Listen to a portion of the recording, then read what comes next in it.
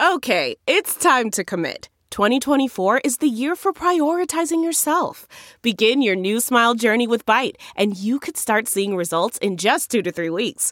Just order your at-home impression kit today for only $14.95 at Byte.com. Byte Clear aligners are doctor-directed and delivered to your door. Treatment costs thousands less than braces. Plus, they offer financing options, accept eligible insurance, and you can pay with your HSA, FSA.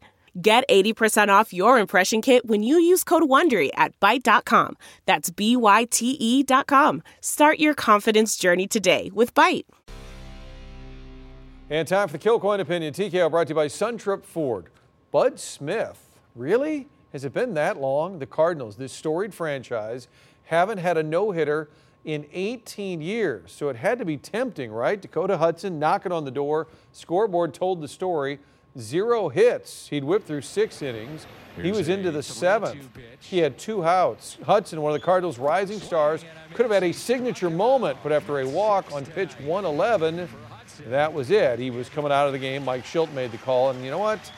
I think it was the right call. It wasn't the 9th inning. It wasn't the 8th inning. This guy's not going to throw 140 pitches. Maybe you let him finish the 7th, but with that pitch count, let's be honest, he wasn't finishing that game. Now, I know it's not much fun. I want to see a no-hitter. You want to see a no-hitter.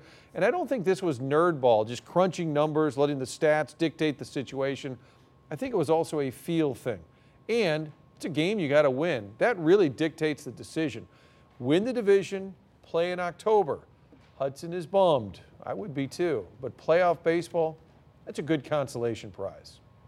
I know he wanted to stay out there, but they weren't going to let him go to 140 pitch. Yeah. If he'd been in the 8th, it would have been interesting. 7th inning, he had a ways to go. Yep, but fun to see him flirting with it. Oh, for sure. Martin, thanks.